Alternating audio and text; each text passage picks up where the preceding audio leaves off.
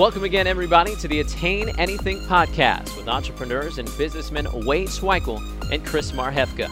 During this podcast, you'll hear conversations with high-achieving, world-class individuals at the top of their games.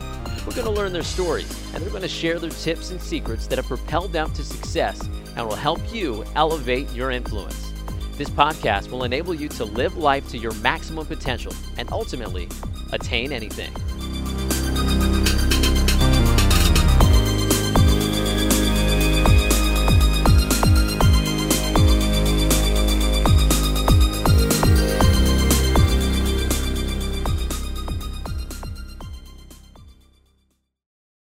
All right, so welcome guys to another episode of the Attain Anything podcast.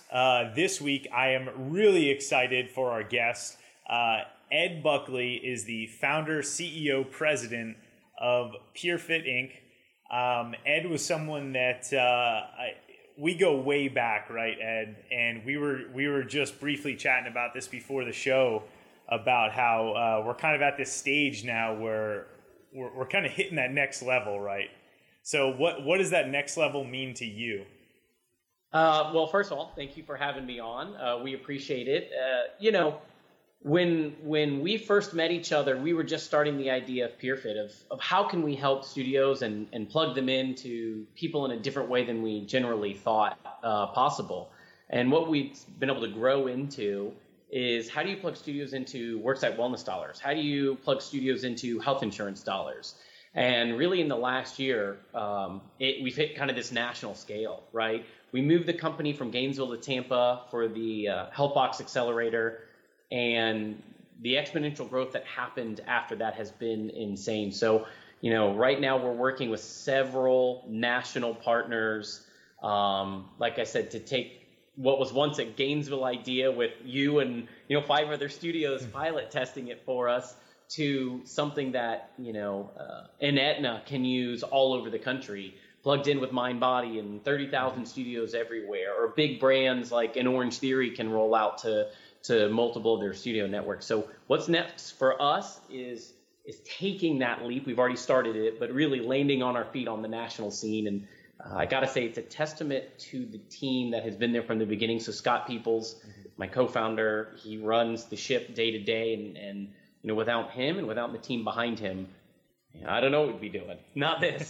So, well, awesome, man. I'd like to take a step back because the reason I really wanted to have you on the show was specifically because of your story. Now, one of the things that we're trying to do with this Attain Anything podcast is give this no BS, straightforward approach to entrepreneurship. Yep. In our eyes, myself and my co-host Wade Swikle, we see this big gap between people that want to be entrepreneurs and the people that are actually doing it. So I loved your story right from the start because it really it started out of a need, right? PeerFit just was a gap in the marketplace and you filled it. Yep. I always tell everyone I hate the word entrepreneur. I try never to use the word entrepreneur, right? I've never described myself that way. If people ask me what I do, I say, we work in health technology or, something like that. You shouldn't go looking for a problem, right? It should smack you in the face and you should become so obsessed with how does this problem exist? How do we not have a solution for this problem? And it's only with that passion that you'll actually be successful starting a company or building a company or being an entrepreneur. It is passion through and through that is the only currency that buys you success in this industry. And honestly, like I said, you can't be someone who's looking for a problem because you're only going to be passionate about that as much as you can be, right? If I were to tell you about a problem I care about, you'd be like, oh, okay, yeah, problem, maybe there's a solution.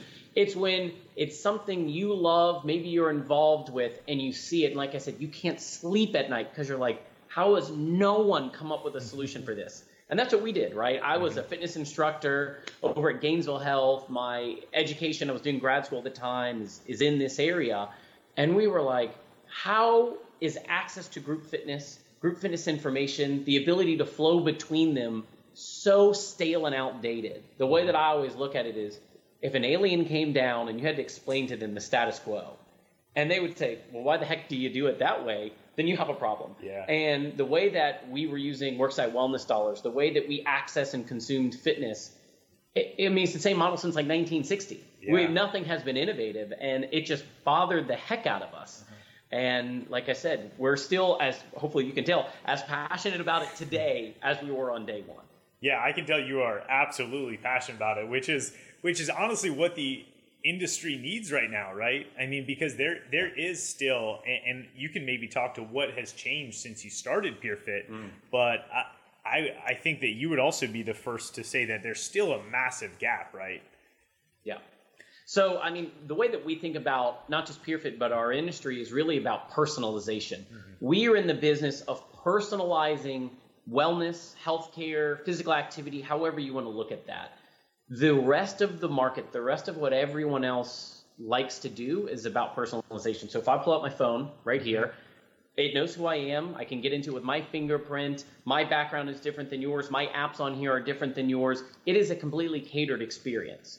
But for some reason in wellness and by proximity, these other two things, right, healthcare and fitness, but wellness in general, it's like, hey, me as the administrator, what's the kind of simplest thing for me to do? And that's what you have to deal with. And once again, my God, that's just, that's a terrible way to look at things. Yeah. So we looked at it and said, okay, if Ed Buckley, the consumer, would be willing to do something with his own money, his own time, his own energy, how do you make that solution an enterprise health solution? And so at the time, honestly, the ACA, Obamacare, whatever you want to call it, was really just getting passed. So not even everyone understood the policy implications that were going on with, there's a lot more funding access for preventative service, wellness services, and physical activity. And the industry has really caught up in the last few years. If we tried to pitch what we're doing today 4 years ago or 5 years ago when we started the company, we would not have been successful. It's one of those where it was right pivot, right time, enough times, to kind of hit there. And so what's really changed is the market is finally ready for it from a policy perspective. And then as well as I think the salespeople at Aetna and Cigna and all these other places are tired of pushing out really crappy wellness solutions. Like, one size fits all, the engagement's going to be terrible, but we've got nothing better to sell. And that's probably something we've heard a lot in the last years, like, oh my gosh, we're going to look so good for bringing this into the table because we're pushing, hey, I guess just buy Fitbits again for your third year budget. Now they can say, do your people want to go to, a boot camp? Do they want to go to Pilates? Do you want to do, all these great things on my shirt? Yeah. You can go do that. And by the way, it's not going to be 2 hours of paperwork and reimbursement, every single month scanning it in. It's just reserve your class and you're in. It's that easy. Yeah. And I mean, you're talking about the fitness models that are working, and you're just giving people easier and better access to them, and doing it on an enterprise level. Yeah. I mean, what we always say is it's got to be easy and it's got to be enjoyable, right? If you can make personalization easy and enjoyable, not just for the consumer, but for the people providing that service, right? It wouldn't necessarily make sense if, it was really easy for me, but then the administrator's got a headache to deal with all of this stuff. We've got to make sure that everyone involved finds it a really pleasant and delightful experience. And we actually thought by getting rid of a lot of things, we could do that. And that's what technology allows us to do, right? Is to focus on the core of what we're innovating. Technology will automate a lot of these manual processes so that the experience is what we are really worried about, and not how do you fund it or how do you do the reimbursement paperwork. So how much of where you guys are at today was part of the vision, or how much of it was just growth and tweak and figure it out as we go? So it's one of those, like, I wish we could say we were so smart that back in the day we thought this, but this is actually one of those where everything ultimately has come full circle. It's like step one, we said, hey, this would probably be a good idea. And then we found no practical application because you couldn't do that. So we went off in a different direction and made all these pivots. And ultimately, we've really come back to where we originally talked about, which was you've got to be able to plug in worksite wellness dollars. You have to plug back into the insurance carriers and the employers. We knew that from day one, but there was no feasible mechanism as a small startup in Gainesville where there's not a lot of money support, at the time, especially that's changed a lot in the last few years, as you well know. But we went the consumer route because that is the path of least resistance as a startup. You can go and test with 10 of your friends that act like consumers. You can't get 10 employers to pilot test something with no proven track record. Right. So this is what my big advice for entrepreneurs is water flows through the path of least resistance. And it doesn't necessarily follow the most efficient path, but it follows the path that will get you there. And that's how I view starting a company, is that you're going to take sidetracks. You might even go backwards sometimes, but movement is the only thing that matters. And how do you parlay one experience to the next? So using the resources we had, which were, we could get individual consumers to buy and test this product originally for us. Great. Now take that data and validation to the next step up, which is, hey, Healthbox, we've gotten I think this is something here that we can use. We've got some validation. Good. Now we can use the success there to an employer. Employer, we've had individuals pay this. And now we're played that game all the way up the ladder, where on the supply side, we've got Mind Body Online with tens of thousands of studios who are helping us roll PeerFit out. On the other side, we've got a global juggernaut in Aetna who is now rolling this out to their employers. The idea of just literally almost hustling your way from the bottom to the top is kind of what it's about. It's not a clean process. It's not a pretty process. Certainly not sexy, but it's effective. That is the exact answer that I was hoping to hear from you. Seriously, I was hoping that you were going to knock that out of the park, and you did, because my journey has come the same way, and it's the same thing that I hear from so many people that have started companies and are at that next level. And that's almost the opposite of what you hear as what people think of it, right? Of starting a company in cliche, because it's never a straight line.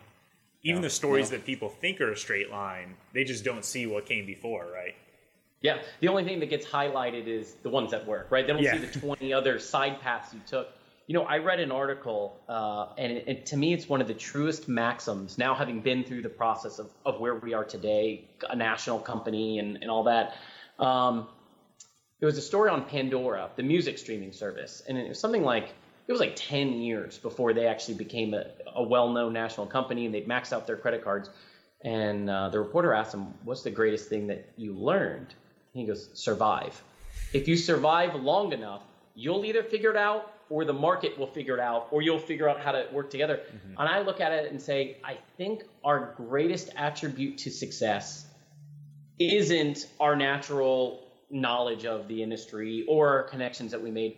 It's the fact that we always knew how to survive, even when we might not have the money for payroll or this or that. It's knowing how the company can survive long enough that the industry catches up, that you have enough times that you've pitched to these companies that they say, fine, we'll use your product. You know, if you don't know how to survive, you're betting on the fact that you're going to be a sure bet, and your product happens to be so amazing and people hear about it at the exact right moment. Just the odds are not in your favor. So was there any particular moment that survival was? I already know where this is going. Yeah. So was there a time where you were not so sure about that survival? Because I love hearing these stories, because it really is what makes us and our companies so great, right? So I'll tell you, I was sitting 10 feet away from where I am right now. So it's here in Tampa. And at this point, we've been pretty good at, if we need to raise money, I think PeerFit, compared to a lot of companies that come out of the Southeast, we've been pretty successful with raising money when we need it. We had a commitment from an investor for a lot of money, several $100,000. We had been dealing directly with that group. We had been told it had been approved. It just had to go to their board to get approval. And it was something like 99% of the time when the executive team brings it to the board, it's a rubber stamp, no questions asked. And I just walked in to do, kind of the formality of saying hello, shaking hands, all that kind of stuff, and expecting to walk out with a $300,000 check over the phone. And they said, "Hey, great, it was great meeting you. We'll call you back in 30 minutes. And I sat here and I got a phone call 10 minutes later. And I was like, wow, it was quick. And they said, yeah, I know we promised you the money. I know we told you it was a sure thing. And I know your entire growth and payroll depends on this huge chunk of cash. It's not going to happen. I mean, I've never felt that feeling. I haven't felt it since, and I haven't felt it before. I've been through a lot of interesting times in my life. Feeling like punched in the gut isn't even the right phrase. I was physically sick. And I wasn't so sick because they had told me no, and that's fine, but because I was going to have to get on the phone and call Scott and tell him, I know this is my responsibility. I can't, the feeling of let down that I was feeling for my business partner, it was paralyzing. But I mean, you can see I'm still speechless to this day. We've been told no a lot, but never in this circumstance, never with so much writing on it, never so much of this is a sure thing, this has never happened. But because we know how to survive, we actually turned that situation to an incredibly great positive, which was the very next day after I called every single person I knew in that organization, everyone who's connected to that investor, they said, okay, no one's ever gotten a second chance at pitching to the board. There's no precedent for this. The only way you're going to get there is if you hustle your way there. It's time to prove whether you're a startup CEO or not. And it was like, you've got to go and convince every single person of leverage to let you back in the door and pitch again. And it took 6 months of just non-stop hustling. I mean, it was my mission to do it. And we pitched to them. We got the money. And that group's actually followed on a second time. Wow. And the second time, the board member who was kind of against us and didn't allow us to get funding actually said, I've never eaten such a big crow in my life, but I was the one who was against you the first time, and man, were we ever wrong about PeerFit. Wow. So it's a cool story. Yeah, that's an incredible story. And it really is a testament to who you are as we're not using the word entrepreneur on this podcast, but really you said it, a CEO of a startup, because that does take a different type of guts, right? To that 6 months probably was the most uncomfortable that you went through. Yeah. I mean, like I said, we've been told no for an investment before, but not one who had worked with us to working out the budget and what we're going to do next. And we planned on that money. So it was, it was interesting to say the least. Probably the biggest gut check of my life. Yeah, and I can only imagine.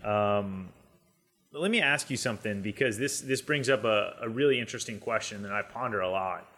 Now, that sense of need to get it done and that hustle, do you think that is something that you were born with, something that comes with your character, or is that something that can be taught or learned? I think there are two ways to achieve it, right? There are certain people whose kind of hustle ability is so strong and just pure talent that it is irrelevant which environment they're in, right? You could drop them anywhere and they'll be able to be successful. Vice versa, there are people who I believe have observed and watched different tactics to do, and they're just naturally gritty, but they might not have the raw talent where it doesn't matter what's in their way. So they've learned to almost have formal roles with their grittiness, kind of like armor on top of their their natural ability. And in the environment, they know how to leverage these tactics they've observed. I always talk about Scott, my co-founder, and I as being yin and yang with each other, and we're incredibly different if you know us. Yeah. He's a very methodical, wise, intelligent person, and he's a great example of someone who's just naturally gritty, and he's not nearly as outspoken or over the top as I am, but he knows ways to leverage his personality, his strengths, with his kind of endless amount of grit to be successful. And that, to me, is probably the most unique type of person, is someone like him. I think it's probably not hard to imagine an over-the-top, gregarious person like me, like, oh, okay, yeah, he, of course, will talk to anybody until they give him what he needs.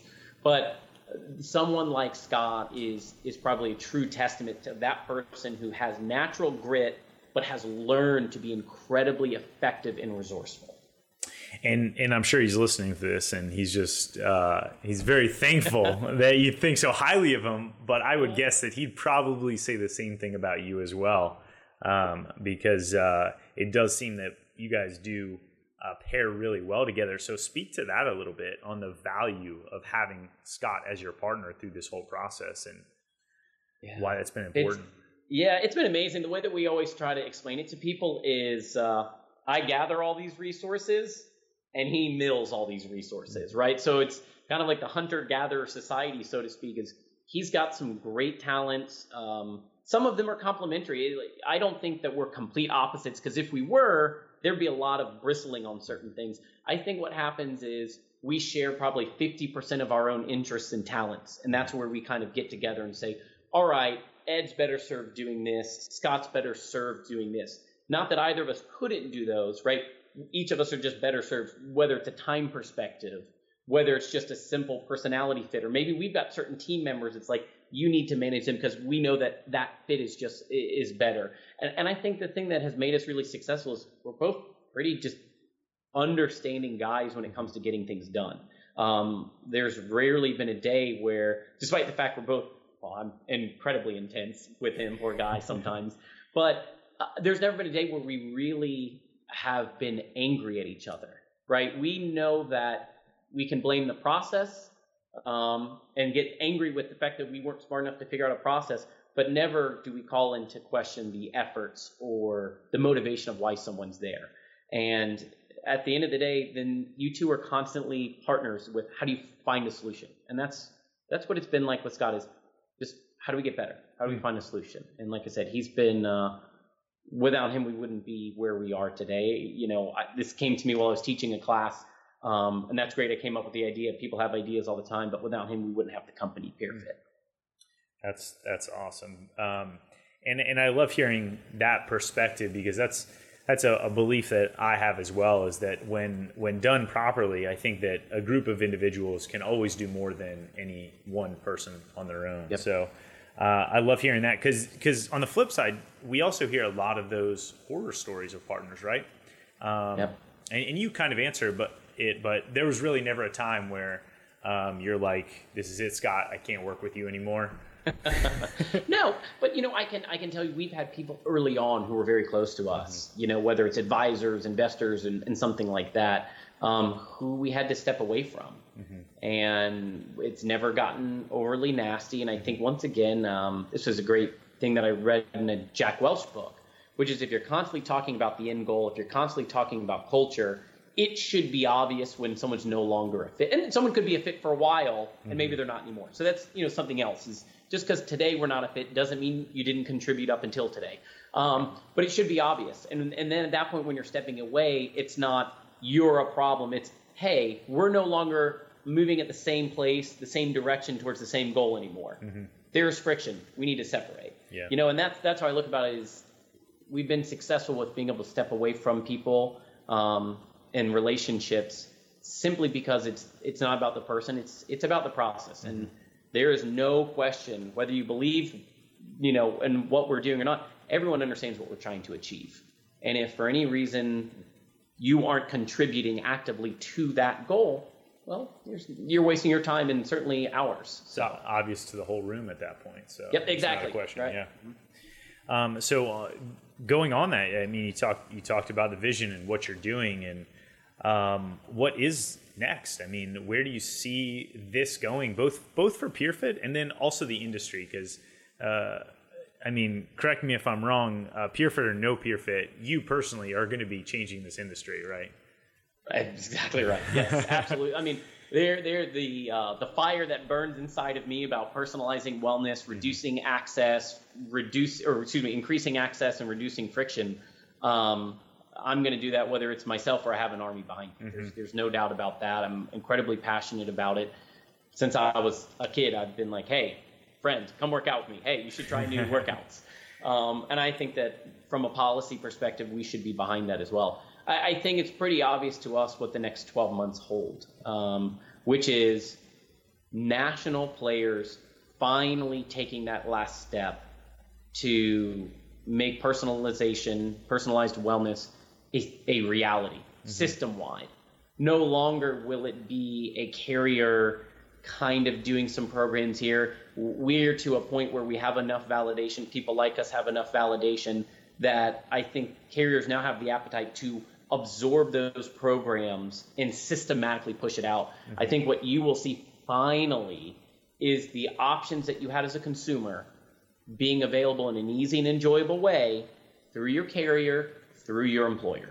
I mean, my gosh, imagine that. All you want to do is be active and use your money to go to a studio, and you'll finally be able to do it. That's great. I think that's what's coming.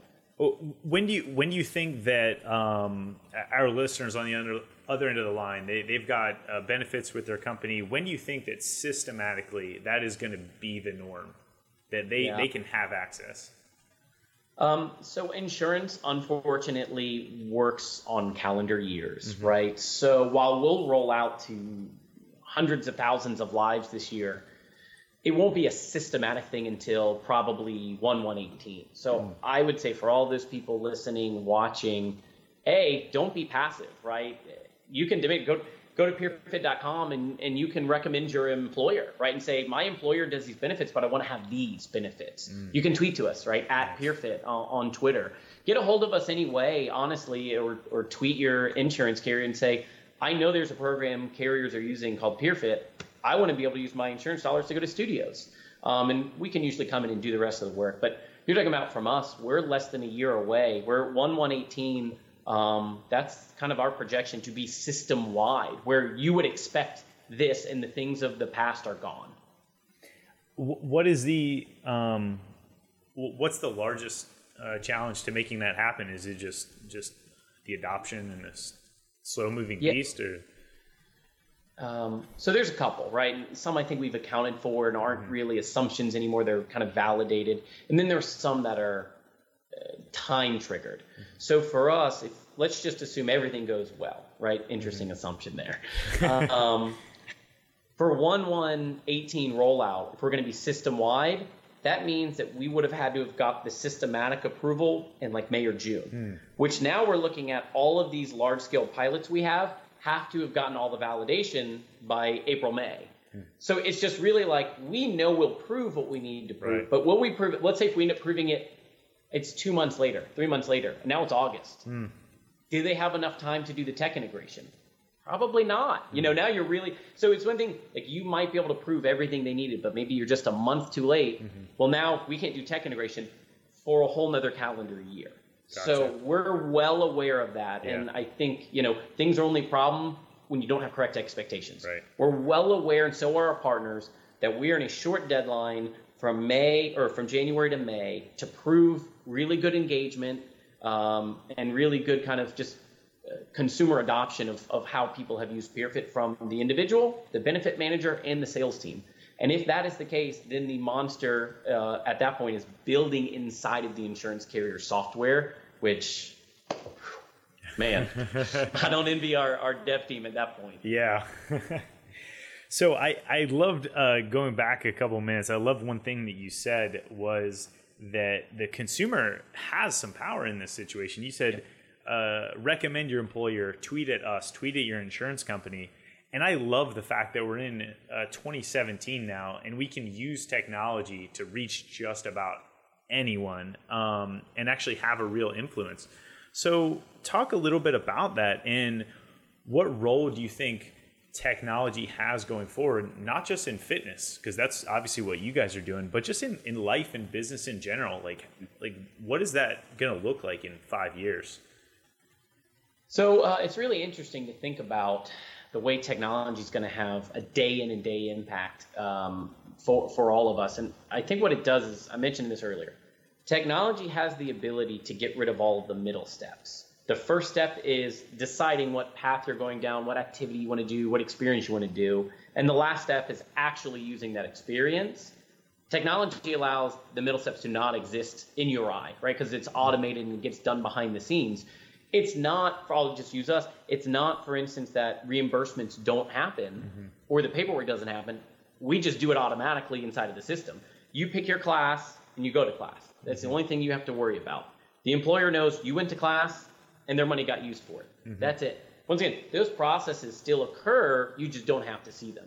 So it'll allow humans in general to really only focus on the experiences themselves, and that's it. The data from the experiences, the ability to share those experiences, how you digitize, all happen automatically now. I think about Facebook started doing photos, I don't know, like 2009. Let's say that, right? Let's just say 2006, 7, 8, 9, when it really became big. Look how much in 10 years it's completely changed how we share experiences. And that's what it'll do, is it'll allow personalization to be much easier, and the steps humans aren't good at doing to be completely automated. And what's next for the personalization of fitness? I mean, what insider, thoughts do you have on what could be next? How do we do better? How do we get people better and use technology and personalization to get there? Yep. So I think of this. Imagine, once again, an ideal world, and an alien comes down and says, well, why do you do things this way? If I were describing knowing the capabilities we have, I think of people having singular accounts or singular data vaults of my ability to hop to different studios, my payment from my carrier to pay for those, my data from my Fitbit, and my data when I go to your studio and I wear a heart rate monitor. And maybe I change employers, maybe I change carriers, maybe I change studios. One single vault that automatically and streamlinedly catches all of your data. So when I move to Chicago, or I move to Phoenix, or I visit Vancouver, I never have to aggregate multiple things. It's in one space. So from a fitness perspective, whether it's my casual walking where I've got 15,000 steps today, or it's my Orange Theory data and I need them to know all my heart rate that I've done, it's all in one singular place together. And the idea that, once again, it eliminates boring steps. I don't want to come fill out paperwork. I don't want to tell you how fit I am. I need you to instantly know, here's Ed, here's his profile, here's what his money is on the table to spend for this, done. Your salespeople then become education people and not salespeople. And we're solving some real problems. That's, yeah. So let's I want to get some just Ed advice here. And you have an amazing story. I talked about it from the start. I mean, I love watching how far you've come. I'm speaking to the Ed of 2007, and I think that's about when you started Wellness to Go, right? Yeah. What an arrogant person he was. What advice would 2017 Ed give to 2007 Ed? Well, I could tell him to listen more, but he wouldn't listen. So, that's the obvious one.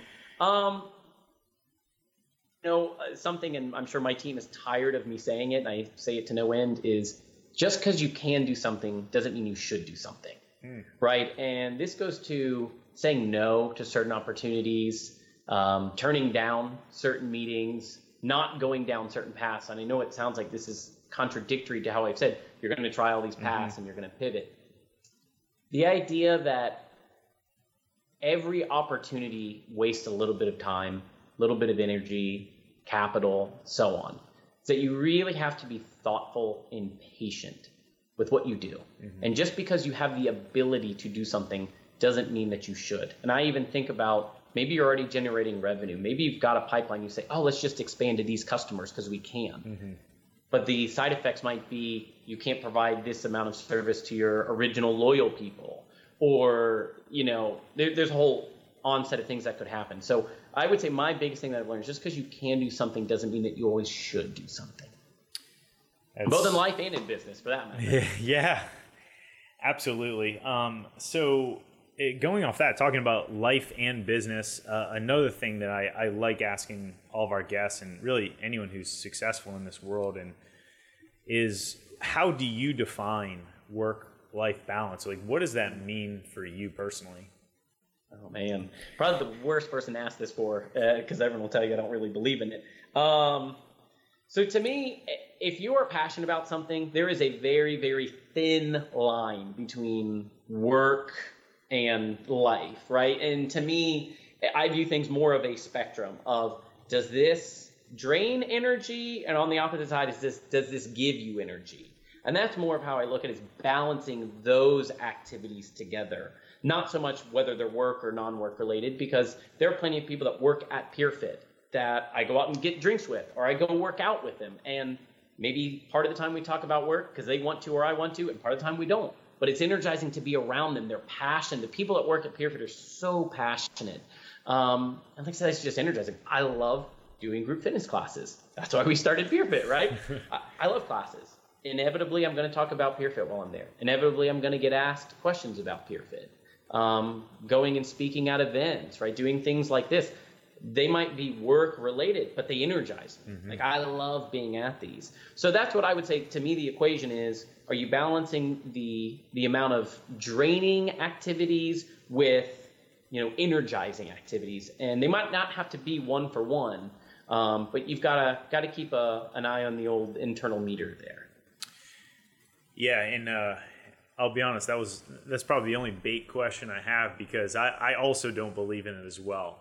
And I've yet to actually bait anyone, because most people have a similar answer to what you just gave. Most people that are at that next level, right? Because there's no checking in and checking out of life, right? And what you've decided is that you're making a commitment to what you're doing at PeerFit and what you're doing just in your daily life, that this is like your mission, right? This is your personal direction. And so it's almost like when you hear people talk about that work-life balance, they're making the decision to step outside of their mission, or they're not really doing their mission in the first place. Correct. Yeah, which if you're doing your mission, I don't know how you step away from it. Yeah. Right? I mean, I remember early on, someone that was involved with PeerFit, we were at dinner, and he's like, can you just not talk about PeerFit while we're at dinner? I was like, no. I'm like, don't hang out with me then. Sorry.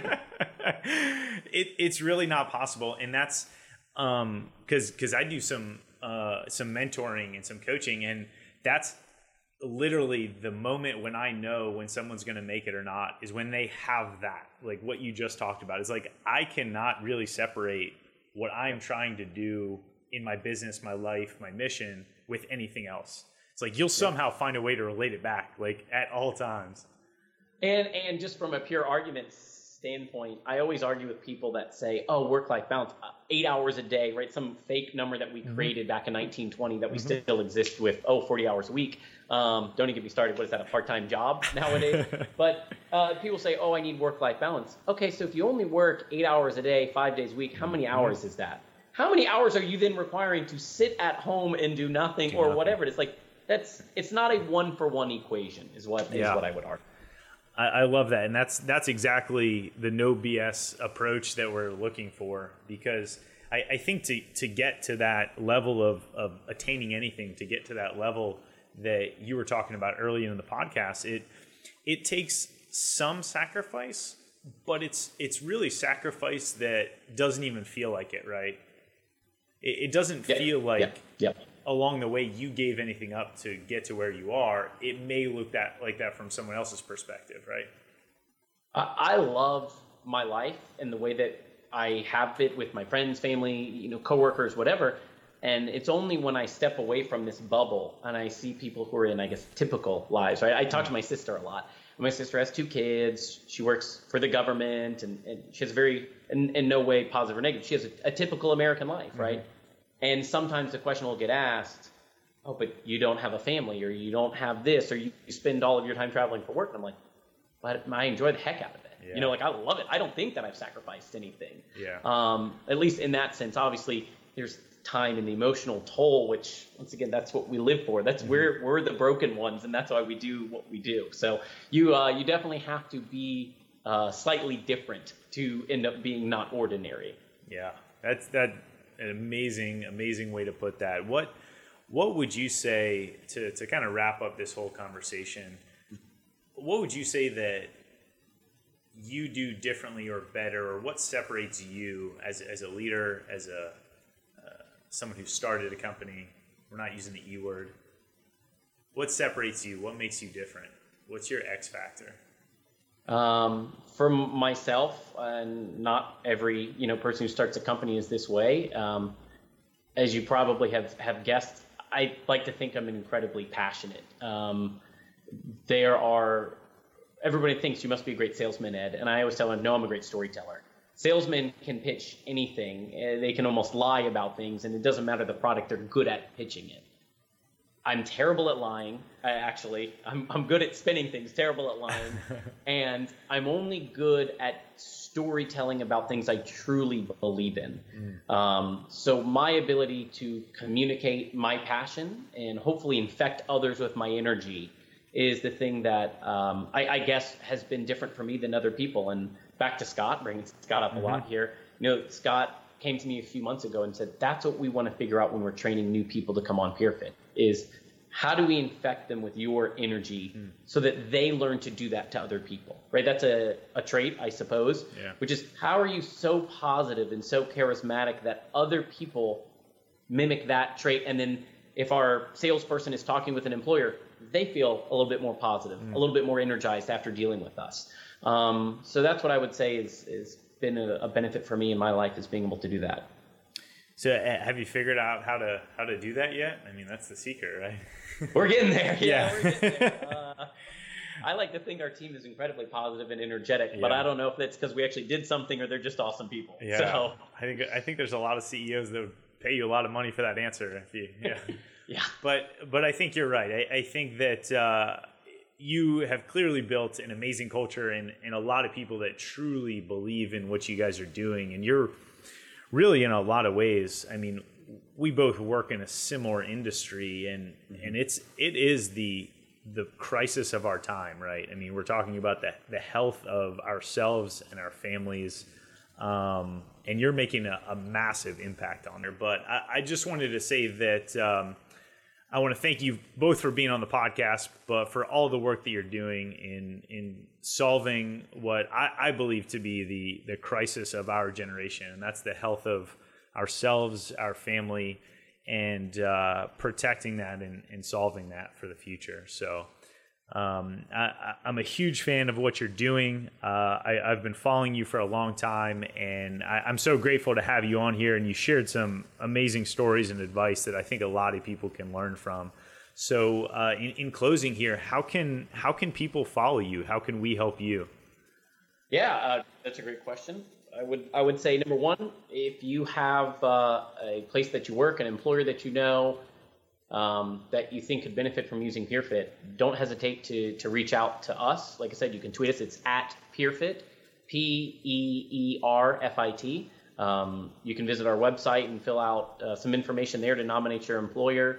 And you can always just, I think, whether you want to start a conversation or make an introduction for us, that's what we're looking for, right? We're just looking for more employers to help represent and get their people physically active and healthy. Well, that's it, guys. You guys heard from Ed Buckley, president, CEO, co-founder of PeerFit. Make sure you guys reach out to him on Twitter at PeerFit, and we'll make sure to put those links in the show notes. Thank you again so much, Ed. We've got to catch up next time we're in the same city together. Absolutely, man. Thank you so much for having me on. Have a great day. All right, you too. Bye. Thank you for listening to the Attain Anything podcast. We truly hope that you were able to take something out of today's episode that you can start executing immediately. And if so, please subscribe to this podcast on iTunes and leave us a review. If you found value in today's podcast, please share it with someone. We're trying to get this message out to as many people as possible. For more articles, information, or to get in touch with Wade and Chris, you can find them at attainanything.com.